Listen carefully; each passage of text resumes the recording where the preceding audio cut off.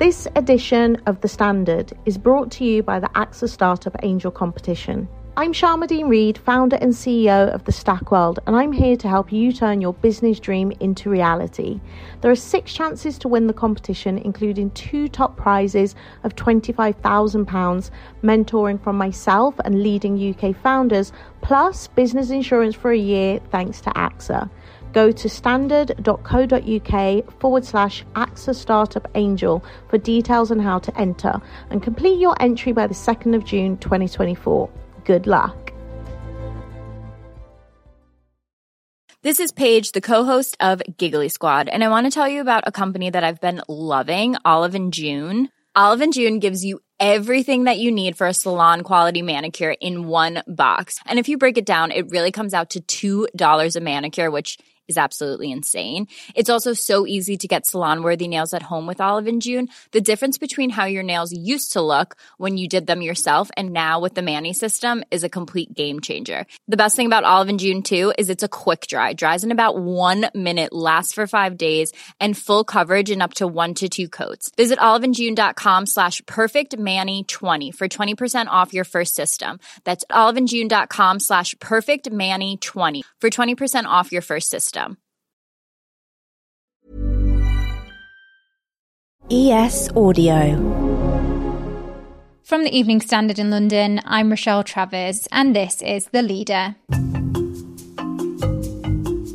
Boris Johnson is unveiling his plans to scrap all remaining COVID legal restrictions in England, including the requirement to isolate. So does this mean the return of normality at last? Well, getting his living with COVID plans over the line is proving to be tricky for the PM. Experts have been urging the government to be cautious, and Labour questioned the plans to reduce testing. Mr Johnson's meeting with the Cabinet ahead of updating MPs in the Commons was delayed earlier. Reports have since emerged it was because of issues that needed ironing out. Nicholas Cecil is our political editor and is at Westminster. So, Nicholas, how is England and indeed London going to have to live with COVID then? So, well, we're still waiting for many of the details of this living with COVID plan. The Cabinet was supposed to be meeting this morning to finalise all the details, but Cabinet ministers turned up at number 10 this morning. Some, I think, are probably logged on via Zoom or Teams, only to discover that there was no meeting, which is really almost unprecedented. What we think has happened is that there was a last-minute row between the Treasury and the Department of Health over testing, about funding for ongoing testing. And so that is delayed everything. So Boris Johnson must have been knocking heads together this morning to try and get a resolution to this disagreement so he can actually unveil his plan this afternoon. What's the reaction been like behind the scenes at Westminster with these plans? Well, certainly Labour have raised some doubts about whether the government is actually following the scientific advice with this plan. Some Labour MPs suspect that this has been brought forward basically to try to shift the headlines away from the Partygate scandal and onto COVID and getting rid of COVID restriction and measures and so on. Many Tory MPs are very keen to get rid of the final regulations and try to get back to life as normal as possible. So certainly Wes Streeting this morning, he's the Shadow Health Secretary. He was suggesting that kind of this is an approach basically where ignorance is bliss. So if you get rid of testing, then you don't know how many cases you've got. Therefore, there's not really a problem as far as you can see. The end of free testing is one of the more contentious issues being discussed. Why is this proving to be so difficult to agree on? Well, this is probably the most controversial area, or one of the most controversial areas. Certainly, if you don't test, then you don't know whether you've got the disease. At the moment, there's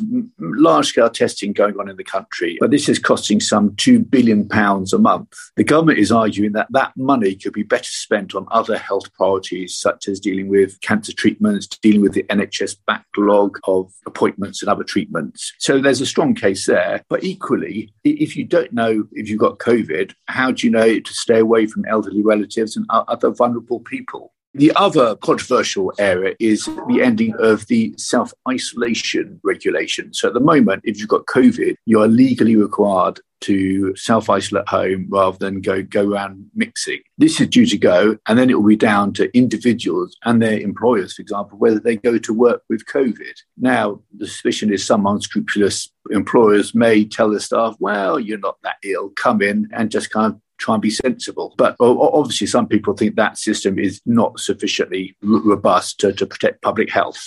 Do you think this is finally the return to normality? It's certainly a return to even closer to normality. I think the passenger locator form would still remain, and there'll be some duties on local authorities as well. And the other thing I think to bear in mind is that as we come out of the winter, enter the spring and the summer, then the disease finds it more difficult to spread. And so I think naturally people will become a bit less concerned about catching and spreading COVID. So I think gradually in coming weeks and months, people will become freer and freer about how they respond to COVID. What's the opinion like about these plans amongst the Conservatives? Will this help Boris Johnson get back into the good books of his party? Yes, it certainly will. Amongst there's a group of Tory MPs who think that a lot of these regulations have lasted far too long and many of them should never have been imposed in the first place. Now, they will be delighted that these measures are finally going. There'll be some other Tory MPs, certainly some of the more experienced ones, I think who'll be asking whether this is really the right time to be doing this or whether we should be waiting maybe a few more weeks or months. But certainly there's one of our leading experts in vaccines, Professor Andrew Pollard from Oxford University. He was stressing that if you look over the long term, the big picture, whether these measures go now, a couple of weeks or even a month or so, it probably doesn't make too much difference to the long-term impact of the disease.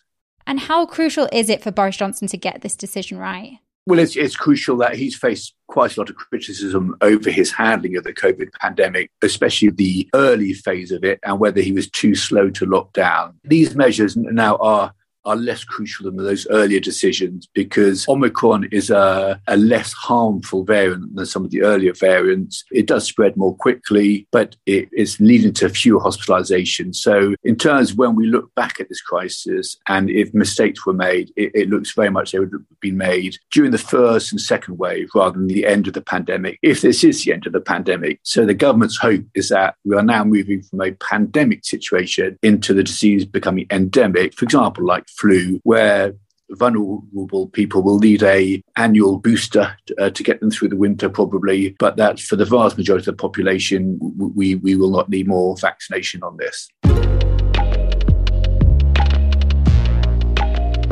And that's it from The Leader. This podcast is back tomorrow at 4 p.m.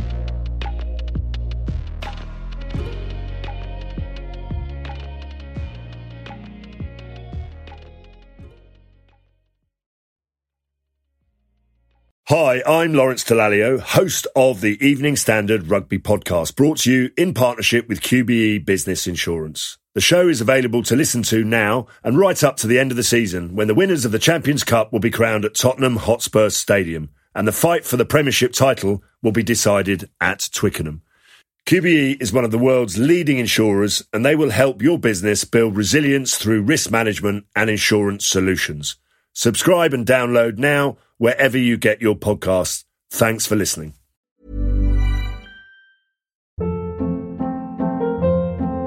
Hold up. What was that? Boring. No flavor. That was as bad as those leftovers you ate all week. Keke Palmer here. And it's time to say hello to something fresh and guilt-free. Hello Fresh. Jazz up dinner with pecan-crusted chicken or garlic butter shrimp scampi. Now that's music to my mouth. Hello Fresh. Let's get this dinner party started. Discover all the delicious possibilities at HelloFresh.com.